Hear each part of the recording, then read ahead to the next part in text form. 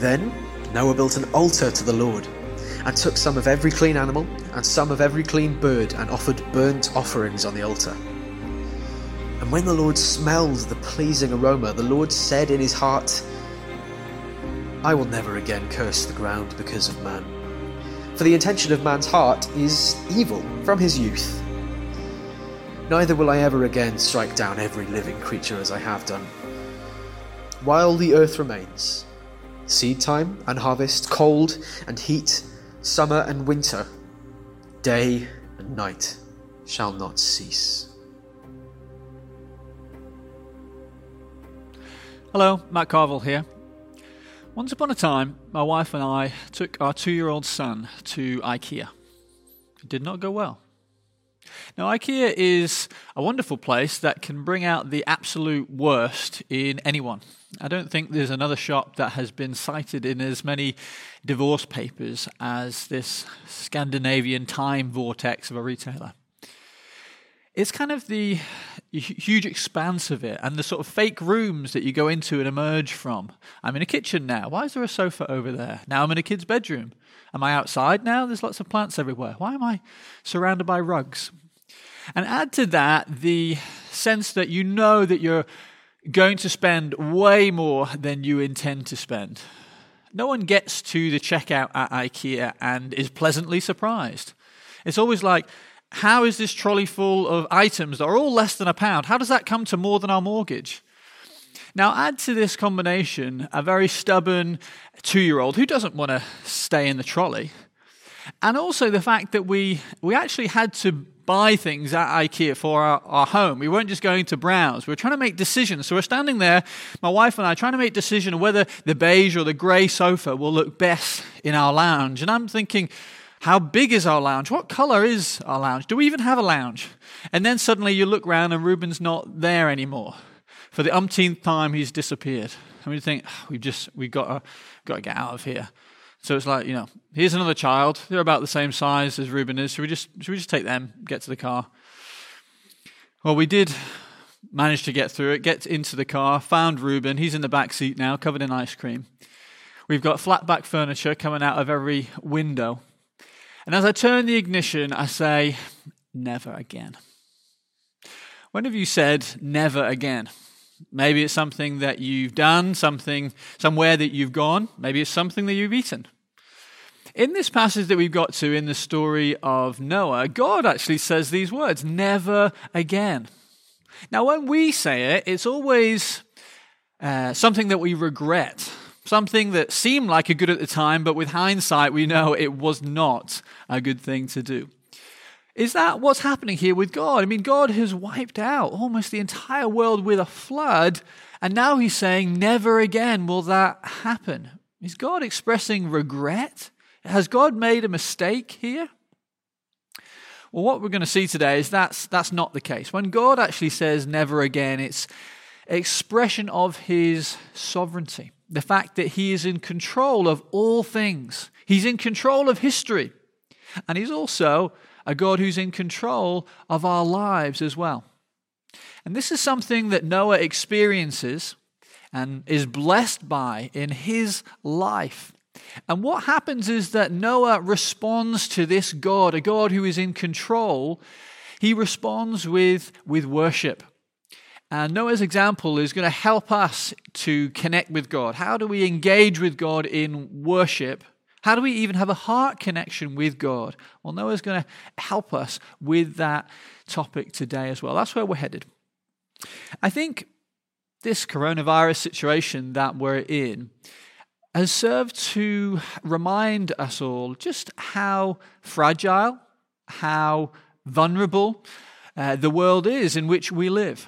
Maybe we thought back in ancient times, the world was a very dangerous place. But nowadays in the modern world, we have lots of things that give us a sense of stability and structure and security. We have bank balances. There is an economy. We have our good health and a healthcare system. We can travel around the world wherever we want. We have friends and family around us. And then supposedly one bat in one market on the other side of the world causes all those things, every single one of those things, to be undermined and challenged. And suddenly we realized, actually, our lives are not as stable as we thought they were. Suddenly, everything has been shaken. Maybe our lives looked impressive, but we start to wonder, have actually we just been building a house of cards that can be easily toppled by something like this? And that, understandably, in a way, is causing people lots of anxiety, lots of worry. I mean, maybe you spent last night up all night worried. Things going through your mind of the present circumstance, what's going to happen and what might happen in the future. And the vulnerability of your life has come into view in a way it's never done so before.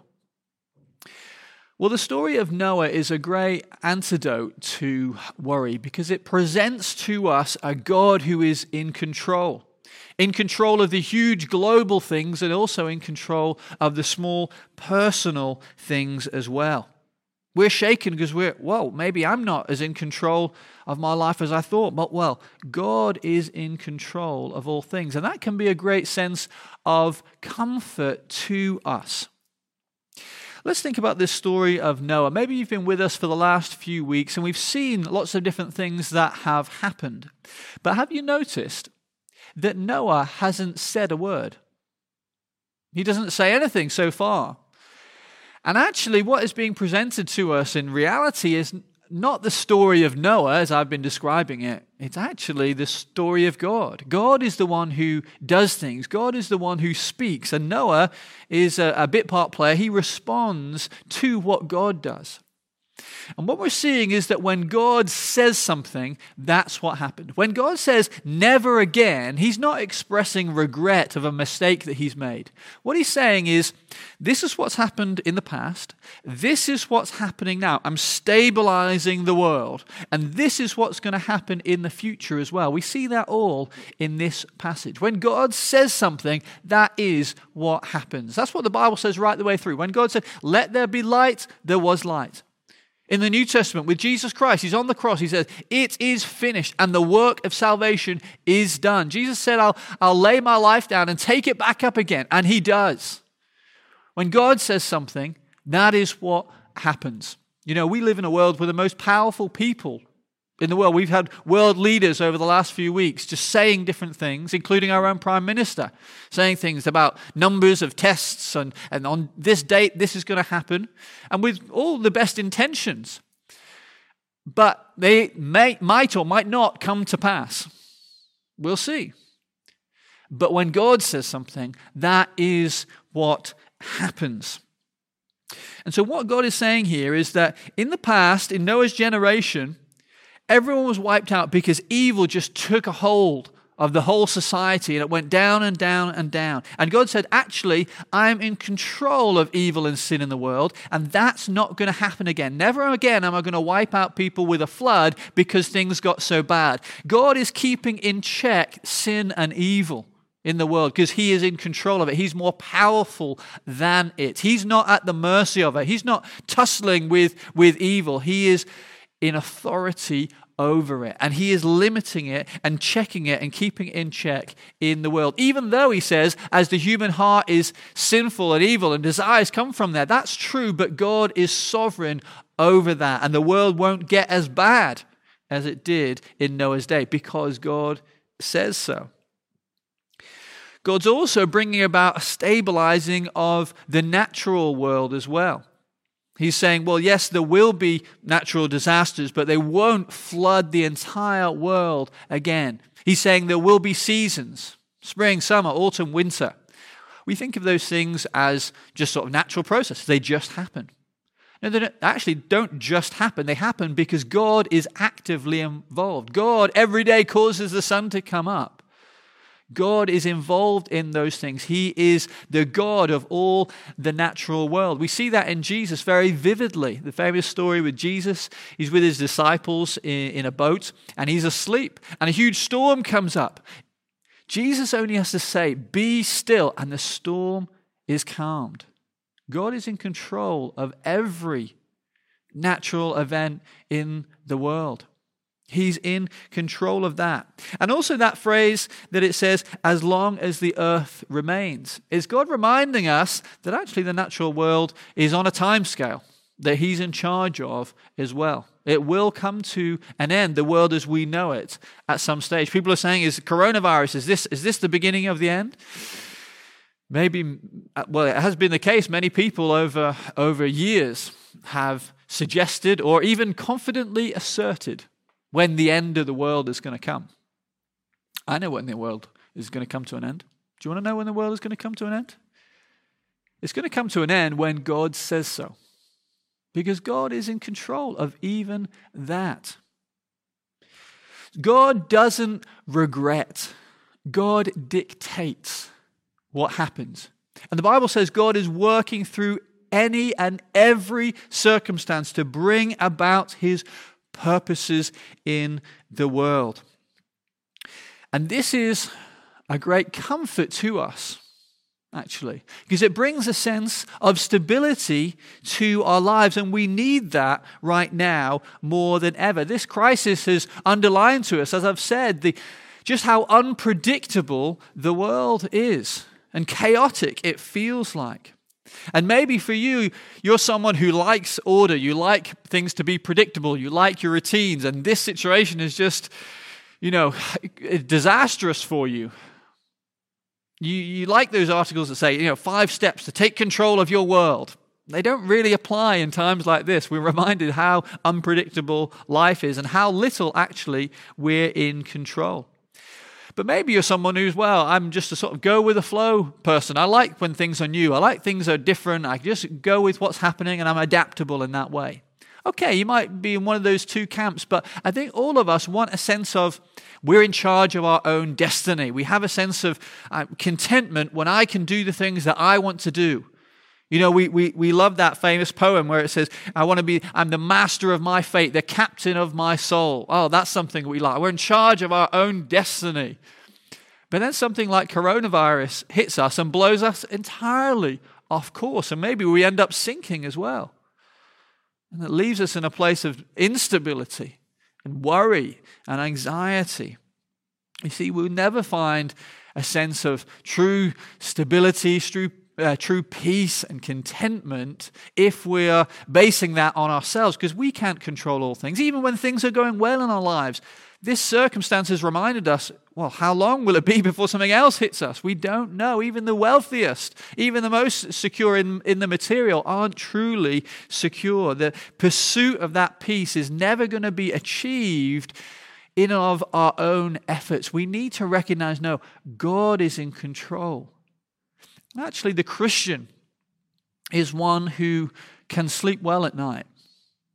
Not because they've got everything sorted in their life, not because they're immune from challenges and pain and difficulty, but because they have the promise of God, promises like Romans 8, verse 28. And we know in all things God works for the good of those who love Him, who have been called according to His purpose. We face difficulty in life. I face difficulty in life. There's disappointments, there's grief, there's challenges. Maybe you're facing unemployment. Maybe you're facing poverty, debt. But you see, with God, those things don't have to be the end of the story. You see, I can feel disappointment in life. I can feel the acute pain of those challenging circumstances. But as hard as that is, I know God is the author of the story of my life.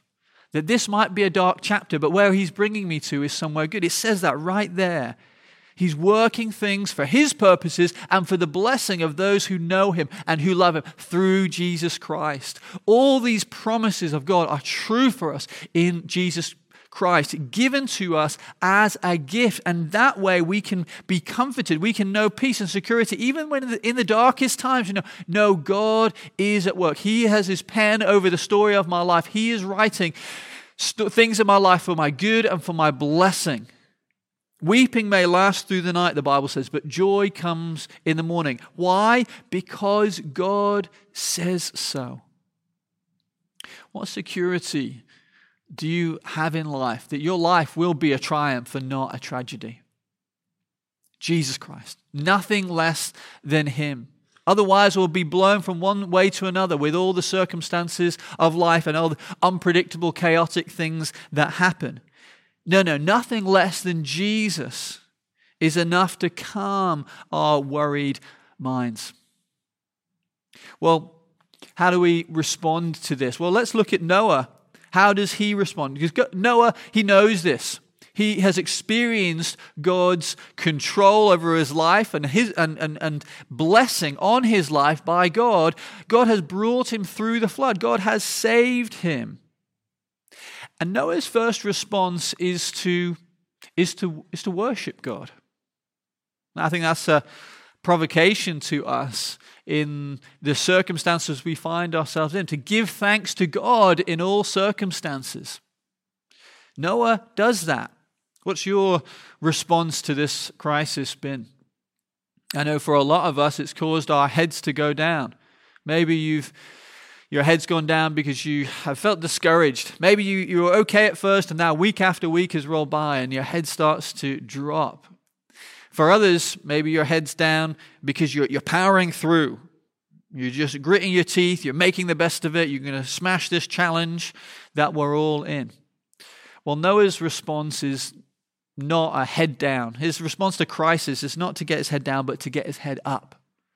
To respond to God with thanksgiving and praise for who God is. You see, in the midst of any dark chapter of our lives or any crisis, God has not changed. And Noah recognizes the reasons he has to give thanks to God. God has saved him. God has blessed him. God is a God who is in control and is worthy of praise and thanksgiving from him. You see, when we focus on the crisis, if our focus is there on the crisis, we're only going to worry. But when we focus on God, we worship. Now let's think for a moment about Noah's worship and what he does. Because yes, admittedly, it does look very strange, especially if you're not very familiar with the Bible. You think the way that Noah wants to express his thanks to God for saving him through this flood is he takes loads of the animals that he's had in the ark with him and puts them on the altar and burns them before God. That's a very odd thing to do. That is right.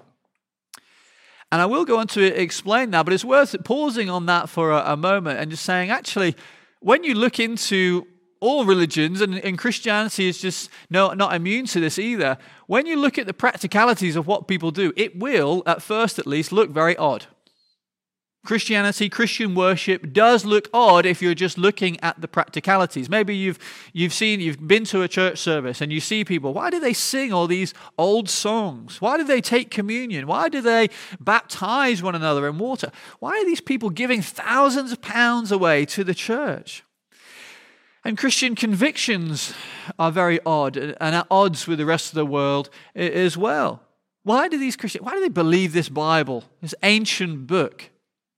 Why do they believe that God created the world and that sex is for marriage and that Jesus is more important than even friends and family? Why do they act in this way? Well, think about it in this way. Imagine if you had been in your house for the last 2 months and for somehow you've managed to avoid all the news and you didn't know anything about coronavirus, you didn't know anything about the NHS or what's happening in the country.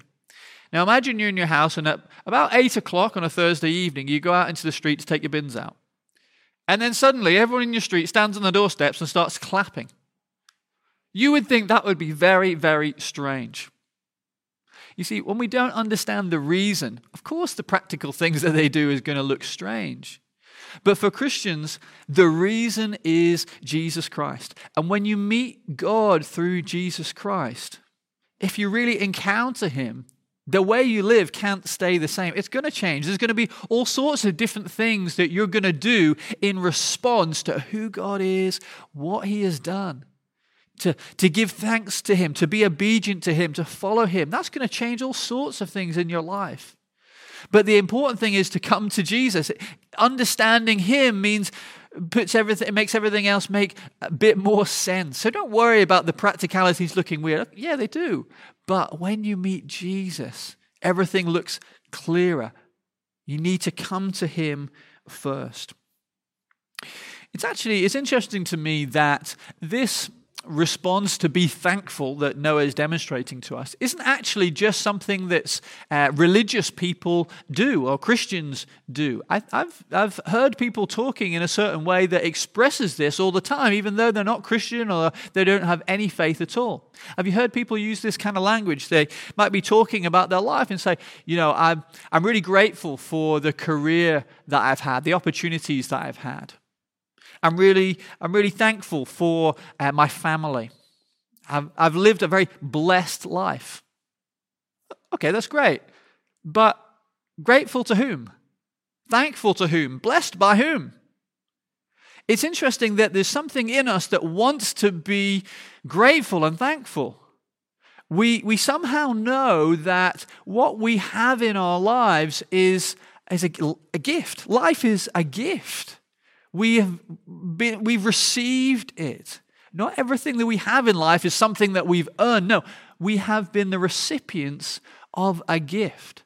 And sometimes we go through life, especially if we're not a Christian, and we don't recognize this and don't even think about this because we're so just focused on our lives. Maybe you're not in the camp that I was describing before. You're not, lying awake at night worrying about the situation because your life is good. You have some sense of contentment. Things have gone well for you in your life. Well, perhaps it's like a child who receives an amazing toy for their birthday. And they're so enraptured with their toy that, I don't need my parents anymore. I've got this toy. It's brilliant. But they've forgotten who gave them that toy. They've forgotten to acknowledge those people. And maybe for you, your life is great. Well, that's great. But it is great because God has been kind to you. He has given you every good thing in your life as a gift. And he's wanting you to respond to him on that basis. All of us, at the end of our lives, will give an account to God for the way that we've lived. And maybe you're thinking, well, I've tried really hard with my life. I've had certain gifts and abilities, and I've worked hard, and I've tried to be good and done well by others, and earned well, and been a success in some ways, and God will be impressed with that. God will see what I've had and what I've done with it, and he'll be impressed with that. Well, what if it was the case that what's more important to God than what you've done and how impressive you are? What if the thing that's most important to God is that actually you said thank you to him, that you were grateful to him, that you lived a life of worship to him and honoring him for what he has given you? Actually, the Bible says that is the main thing. That's the key problem of all humanity. The first problem from which all other problems stemmed. That people didn't say thank you to God. It says that, Romans 1 verse 21. It's like God's diagnosis of the problems of humanity. For although they knew God, they did not honor him as God or give thanks to him. And Noah's generation got this wrong. Yes, they were a horrible society, but that began by not acknowledging God as God, refusing to worship him. Instead of being focused on him, focused on themselves. And when they focused on themselves, when you have a heart that is prone to evil, things are going to only get worse and worse and worse. And that's how God and the Bible describes it. You see, worship is not just a good idea. It's not something just that we ought to do. It's not just something that's helpful to us, although it is helpful to us. We are blessed by doing it. Actually, worship of God is essential. It's the only right response to God, who is holy and who is sovereign and who is also loving and kind. And also, it's what God made us to do. He's made us to worship him, to thank him, to praise him for who he is and what he's done. So as I bring this message to a close, how do we apply this? How do we live this out? How do we respond? Maybe we think, all right, I better say thank you to God. I better worship God. I better start trying to obey God a little better because then He'll be happy with that. Is that the route that we should go down? Try really hard now to worship God. Well, you could try and do that, but if you're anything like me, at some point you'll sing off key. You'll stumble through prayer. You'll make decisions in your life, like I do, that don't honor God all the time. Is God going to be pleased with that? Is God going to accept those offerings of praise and thanksgiving, as broken as they are? Is that good enough for God? Perhaps we're going to try really hard and we're always worried, is this enough for God? Is God impressed with this? Is God impressed with my life? Have I worshipped Him hard enough to keep Him happy? Here's the best bit. Here's the best bit. That's good news for us. Actually, in this passage, the weirdest bit is actually the most important and is the key to the whole thing. I wonder if you noticed that phrase in it. It said, when Noah's offering these sacrifices, and it says, the Lord smelled the pleasing aroma. And you think, why? He's like, slaughtered these animals and is burning them. Why is God pleased with that? Well, in the Bible, when we have an altar and when we have sacrifice, and when that's mixed with faith that Noah brings about, he's expressing to God, it reminds God of His Son, Jesus Christ, in whom God is well pleased. He's not pleased with the sacrifice in and of itself. What it represents, what it points to, the sacrifice of Jesus Christ. That is what is pleasing and acceptable to God the Father.